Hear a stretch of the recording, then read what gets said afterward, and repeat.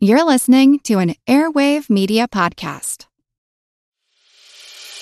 As a longtime foreign correspondent, I've worked in lots of places, but nowhere as important to the world as China.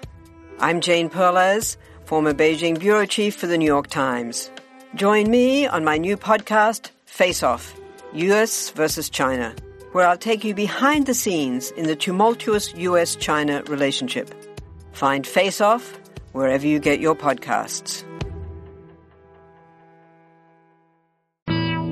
Once during the series of debates in Illinois that would make Abraham Lincoln famous, he displayed his characteristic humor. His debating opponent, Senator Stephen Douglas, accused Lincoln of being two-faced.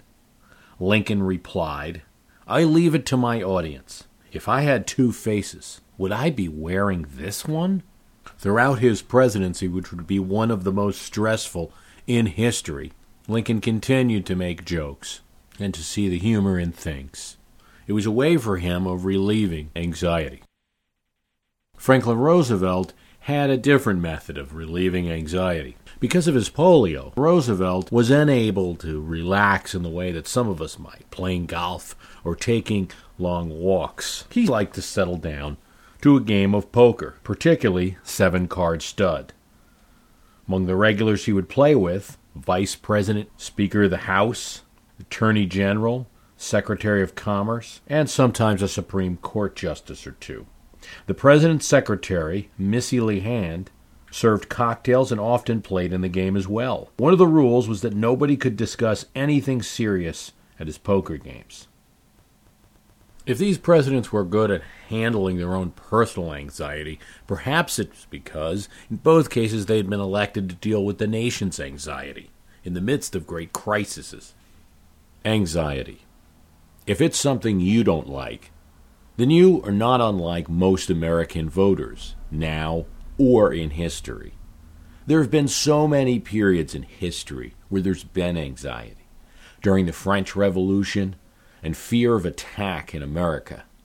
In the credit crunch of 1819, when James Monroe was president.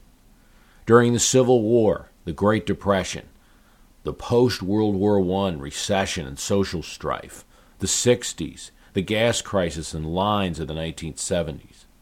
Well, it's not easy to make universal statements about all of these periods. One thing's clear, they can be razor-sharp, these events. Slaying candidates, parties, House majorities, presidents, plans of parties to dominate forever and realign American politics, sliced open by these periods of anxiety. Of all of these crises, there are two that top the rest, because in both these cases, undoubtedly the nation was in peril. Everything could have unraveled, and although the nation was saved from them, America did not remain unchanged in either case. The two events I refer to are the Civil War and the Great Depression. There are other times of anxiety, to be sure, but these two are unsurpassed in that it wasn't clear if the nation would even survive during these periods. Two presidents emerged in the middle of these crises, and they became legendary presidents. Franklin Roosevelt, thought to be a scheming doppelganger, an inferior Democratic version of his Republican cousin. He thrived and brought presidential power to new heights. Abraham Lincoln entered the White House in 1861, not the favorite of many in even his own Republican Party. He took office as parts of the Union had unraveled, had left the country, and it's worse than it even seems when we read it in the pages of history textbooks. Yes, it's true that South Carolina and other southern states had seceded from the Union, but you also had border states on the fence. Would they join the Confederacy? Would they not? States like Missouri, Kentucky, Maryland. New York City was talking about becoming a free city, not aligned to either the Union or the Confederacy. And Western states were thinking maybe they should secede too. Add a prime minister in England salivating over the prospect of splitting his American rivals, and a scheming Louis Napoleon III in France, who would have loved to find a way to help the Confederacy if at all possible. And you have the quintessential recipe for disaster. But Lincoln held the border states, led his armies, found the right general, eventually won the war, and earned his spot on Mount Rushmore. In both cases, the presidents who acted boldly in the crisis gave their party the keys to the White House for a long time. Once handed those keys in 1859, the new Republican Party would not give the White House up until 1885. Once Republicans coughed it up in 1933, they would not see the West Wing again until 1953. In each case, crisis allowed parties to do more than just win. They put a hurt on the incumbent party, one that took a long time to recover from. That has to be good news for already joyous Democrats. They may have won here more than an election, which would be a happy event in and of itself, as Dems have lost the last two. But are we really in such a crisis? Of course, great big crises suffer from a dearth of examples. There's really just the two that I could isolate. Even though World War II and the rise of Hitler was a crisis, it did not have the utter gripping fear and chance of dissolution of the country itself that the Great Depression or Civil War had. The feeling that the nation could be finished, it could be all over. There's no trend to clearly point to that President Obama would enjoy success. But there seems to be some circumstantial evidence. Are we now entering one of those crises where the nation is absolutely afraid, where it seems like things could go any way at all? It's hard to say. Most experts see a devastating recession. We're likely already in one. The stock market has tumbled to under 8 at the time of recording. Is that the Great Depression? Not yet, it seems. And there's two differences apparent with what's going on now and the Great Depression. One that I see is the prevention of total bank panic. That separates this from the Great Depression and most 19th century panics. The other is the existence of certain stimulative forces in our economy: pensions, Social Security, millions of government jobs that didn't exist in the past, military spending, even in time of peace. And we have a better basic structural economy than in 1929. That doesn't mean we won't see hard times. These payments and infusions of cash into the economy are not enough to produce a boom. It may not meet the crisis of a great nature, those that surely re-elected, the problem solvers who were elected to fix them. So it's hard to put this crisis in the top of the pyramid of American crises, if you will. But there must be another level down. Did Kennedy get elected in 1960 in the midst of a great crisis? No, it wasn't the Civil War, but you could say it was a time of high anxiety. Sputnik, U-2, increased Soviet steel production, increasing third world influence, Cuba. The Soviets were on a roll. They were making progress and playing tough with the United States. Sputnik, and an object that the Soviets put in space that was circling the Earth, scared Americans. Kennedy's bold space program sought to gain ground on the Soviets. The public supported it, and the cost that it took. It is likely that John F. Kennedy would have beat his friend Barry Goldwater in the election of 1964 had he lived. In fact, the two spoke about the prospect before Kennedy died. But while he was chummy with Goldwater at times, he didn't respect him. No brains, he said about Goldwater, affectionately. Kennedy's handling of the Cuban Missile Crisis guaranteed his re-election. We're denied to know the result of such an election by the tragic events of 1963. Lyndon Johnson had no problem earning re-election as a Democratic president. Of course, there was tremendous sympathy for the previous occupant of the office. We must also assume that some of that was goodwill for the performance of the Kennedy administration. Another period of anxiety, if not actual crisis, was the 1980 hostage crisis. In addition to rampant inflation and unemployment during the tail end of President Carter's term, while the Iran hostage crisis didn't threaten our security per se, but a foreign nation had invaded our embassy and affected our soil, and the occupants, Americans, were harmed. ABC's Nightline counted the days that Americans were in captivity.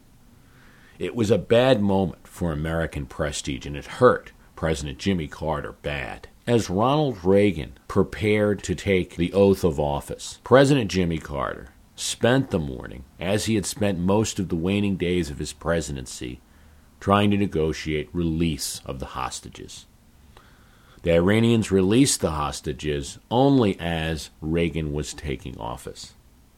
According to many of President Reagan's former advisors, he was disgusted at the thought that any American president, even the rival that he had just beaten, could be treated that way. He asked the now former President Carter to meet the hostages in Germany. But nonetheless, Reagan benefited greatly from the image of the hostages being released as he was taking office. In effect, he had an early, significant foreign policy success, which gave him crucial momentum in both his foreign and domestic policy pursuits.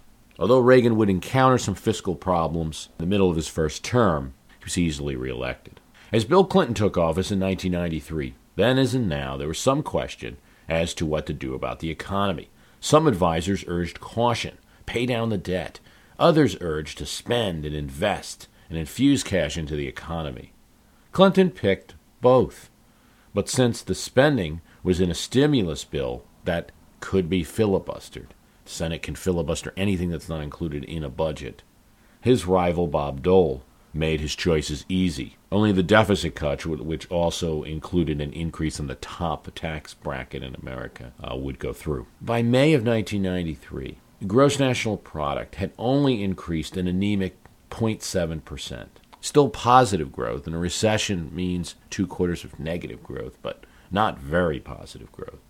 Advisors said that meant trouble. But soon in the first term of the Clinton presidency, the economy reversed, and Clinton looked better than the man he had replaced during a period of economic anxiety. As a candidate, Dwight Eisenhower said, "I will go to Korea." The phrase may have won him the election and re-election at the same time. The nation was upset about the Korean War. Hi, it's Bruce. Listen, we all know the news headlines are full of wild stories, like how the world is tipping towards authoritarianism, all while somehow, simultaneously, freezing, flooding, and on fire. It's a lot to take in. But what if, instead of being on the brink of disaster, we're actually on the cusp of a better world? If I've got your attention, then I highly recommend tuning to a podcast that offers a weekly dose of optimistic ideas from smart people. What Could Go Right is the acclaimed news podcast from the Progress Network. Zachary Karabell and Emma Varvaloucas dive into the biggest news and most pressing topics of our time, from climate change to politics, and make the case for a brighter future. Season 5 features fascinating guests like democracy scholar Yesha Mounk on the hidden perils of identity politics, and NPR anchor Steve Inskeep about the importance of talking to people who differ from you, and what Abe Lincoln learned from those conversations that helped him unify the country. It's time to ditch the doom-scrolling polarization and start focusing on some of the things going right. So check out What Could Go Right wherever you listen to podcasts. Want to learn how you can make smarter decisions with your money? Well, I've got the podcast for you. I'm Sean Piles, and I host NerdWallet's Smart Money Podcast. On our show, we help listeners like you make the most of your finances. I sit down with NerdWallet's team of nerds, personal finance experts in credit cards, banking, investing, and more. We answer your real-world money questions and break down the latest personal finance news. The nerds will give you the clarity you need by cutting through the clutter and misinformation in today's world of personal finance. We don't promote get-rich-quick schemes or hype unrealistic side hustles. Instead, we offer practical knowledge that you can apply in your everyday life. You'll learn about strategies to help you build your wealth, invest wisely, shop for financial products, and plan for major life events. And you'll walk away with the confidence you need to ensure that your money is always working as hard as you are. So turn to the nerds to answer your real-world money questions and get insights that can help you make the smartest financial decisions for your life. Listen to NerdWallet's Smart Money Podcast wherever you get your podcasts. It seemed to be dragging on, the spread of war possibly with China and the Soviet Union. And they were upset about domestic economy and the hyperbole about communist infiltration of the Truman administration that they kept hearing.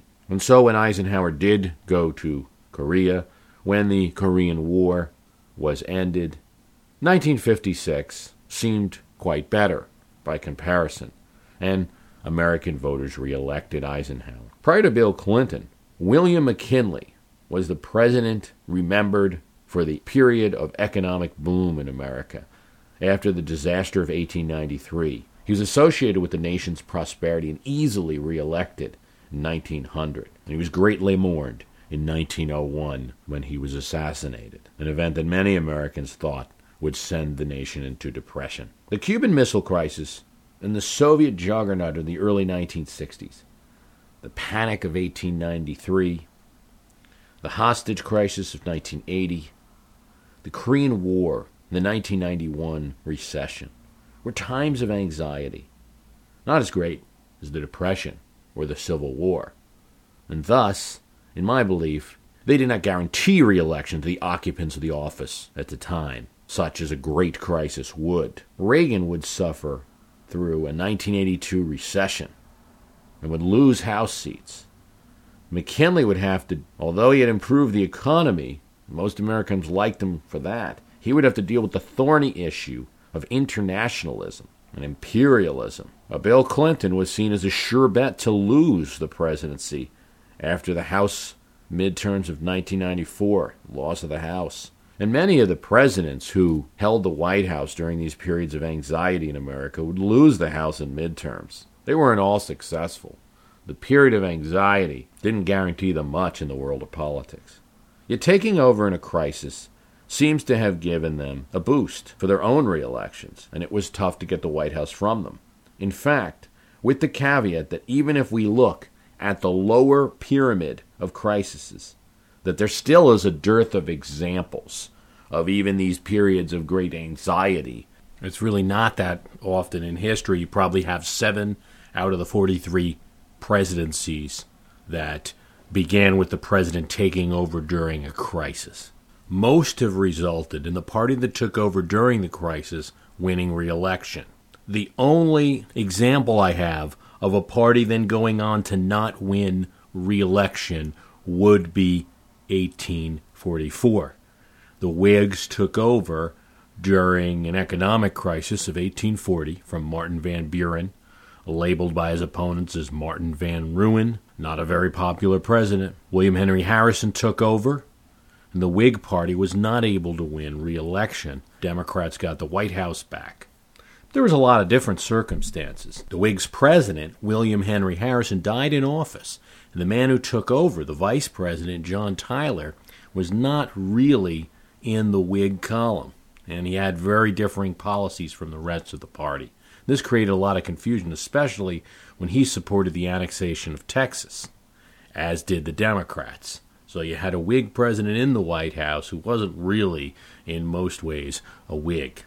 And they did not win the election of 1844. You also had a Liberty Party, which was an anti-slavery party, which hurt the Whig ticket in 1844. And a third party can be a spoiler and a bit of a game changer, and one of the many reasons why any prediction is as good as the paper it's printed on. Still, there is a trend in American history that presidents who take over in a crisis tend to do a bit better. Why is that? Let's examine some of the reasons. And of course, the most obvious one is the simple comparison. Since things were so bad, it could only look better in 4 years. The economy, the unemployment, and the inflation, the gas lines during Jimmy Carter's presidency, the simple probability was that it would get better in 1984, whether actual policies resulted in that change or not. So was true in 1996 when Bill Clinton was up for re-election versus the recession of 1992. Whether it was happenstance or whether, as Clinton supporters point out, Clinton's aggressive economic policy early in his presidency helped to lower interest rates and led to the boom later, the fact remains that 1996 was probably going to be a better year than 1992, with the recession that existed for about a year and a half at that time. So here, if you look at 2008 and 2012, things are pretty bad right now in 2008. There's tremendous anxiety. There's major banks failing, major Wall Street, well-known names collapsing. There's already been several stimulus packages. The GNP doesn't look very good for the fourth quarter. Looks like we've already been in a recession and will probably continue. A simple probability would indicate that unless the United States is going into some emergency, real true emergency situation, things will get better by 2012. One is that these presidents tend to come in with congressional majorities that can help them. If you look at the 1932 election, which Democrats made huge gains, Ronald Reagan's 1980 victory, in which Republicans made gains in the House and took over the Senate, William McKinley's victory in 1896, Republicans took over the House. Partially as a result of this, and also because of the country in crisis, presidents who take over in a crisis tend to get more bipartisan support. So Franklin Roosevelt, for instance, could reach out to Republicans, very progressive Republicans especially, and get some work done. Ronald Reagan was able to reach out to the Boll Weevil or the Yellow Dog, conservative Democrats, and get his legislation through. Lincoln was able to reach out to border state Democrats who supported the war. These are the types of things that an Obama administration, I'm sure, will hope for. During a time of crisis, press tends to be more favorable. Everyone's looking to the government for a solution, so the president tends to get a little bit better of a honeymoon. For the same reason, the opposition party is shut down a bit. Anything they do seems unpatriotic or uncooperative, as if they're increasing and exacerbating the crisis. No doubt it'll be the same here. There's going to be a lot of confusion among the opposition party as what do they do? Do they support President Obama's policies, or do they vehemently disagree, even when some of the things that President Obama might implement were started in the late Bush administration? Will the Republican Party that survived the 2008 election throw Bush under the bus and become stalwart conservatives, or will they cooperate? Either of those choices has peril for the opposition party. Anytime I discuss trends, I always like to keep things real and point out what might be situations that would change the trend throughout American history. We discussed in 1844 how a third-party movement changed the political dynamics. And that could perhaps happen again. Perhaps by 2012 there could be a stronger Green Party. The Ron Paul movement could rise to the surface, or there could be a new force that would change the dynamics between the incumbent and opposition party in American politics and not make this trend seem so relevant. Perhaps Republicans could win big in the 2010 midterms, start to change the agenda, and make things not so good for the occupant of the White House. Or perhaps, and I think this would be unlikely, the economic crisis we're in could continue for 4 more years and not get better. And so Americans would not view favorably the person who won and was supposed to solve their problems. But with a note of these caveats, it's still apparent that there is a trend that American voters tend to like the person that they elected during the period of anxiety. Clotaire Rapet is a marketing consultant, one might say a guru, who has assisted President Clinton, but also assisted major U.S. corporations trying to determine how their customers define their products. He recently said in a book that while every country is different in how voters look at their president, in America, the word that would best describe how Americans view the president is Moses. Americans seem to want a president that comes in and solves problems, that in effect parts the Red Sea. We expect presidents to be better than us. His idea might be a bit far-fetched, but it's not all that far when one thinks about it from what the Constitutional Convention was intending when they argued for a president, those members of the convention that made such an argument. Those that argued for a forceful executive, people like Pierce Butler, delegate from South Carolina, Alexander Hamilton, James Madison, James Wilson, talked about how energy and vigor were needed, energy and dispatch. Words like this were being used at the convention. The president had to be a single executive, a person who could take control of the country and do what needed to be done in a crisis. Pierce Butler, for instance, talked about how the government in the Netherlands never worked because they couldn't decide on who was the leader. And he gave the example of if a foreign foe had come to do harm to the United States, a president would be able to react in that crisis. The very reason for a president in the system is to deal with crises. Otherwise, other suggestions for how to handle the executive office, such as a council of the presidency, might have worked. But the clear and convincing argument in that convention for the majority of those delegates, not a popular vote, but a majority of those delegates in that room, was that the president needed to be a person who could act in a crisis.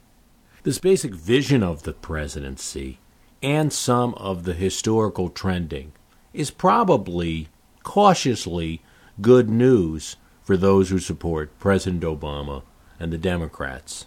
And for those who oppose him, well, at least it gives them a little bit of a sense of where they stand and and the kind of odds that they're up against. With History Beating Up Politics, I'm Bruce Carlson. I want to thank you for listening. The website is myhistorycanbeatupyourpolitics.com. I'm interested in any questions you might have, suggestions for future topics. I do want to let everyone know that the archive, and that is all or most of the podcasts that we've recorded since the program began in 2006, is going to be available shortly for a very reasonable price. I'm still working out what the model will be, but we'll make that available on the website shortly. It's going to end up being something like 35 to 40 hours of podcasts. In the past, I have made that available in different ways. I think at this point, it's become such a large offering. We'll continue to make the most recent 7 to 10 episodes available either on iTunes or on the website as well. But for going farther in the past, there'll be some fee associated with that. But that is something that'll be coming up soon. The archives will be available. We all know how important it is to keep your eye on the money, and not just your own. Stay on top of the latest financial and market news with Yahoo Finance, a podcast that releases new episodes almost every day. You'll hear a brief overview of the biggest news in the financial world, all in 3 minutes or less right after markets close. Check out Yahoo Finance wherever you get your podcasts. That's Yahoo Finance wherever you get your podcasts.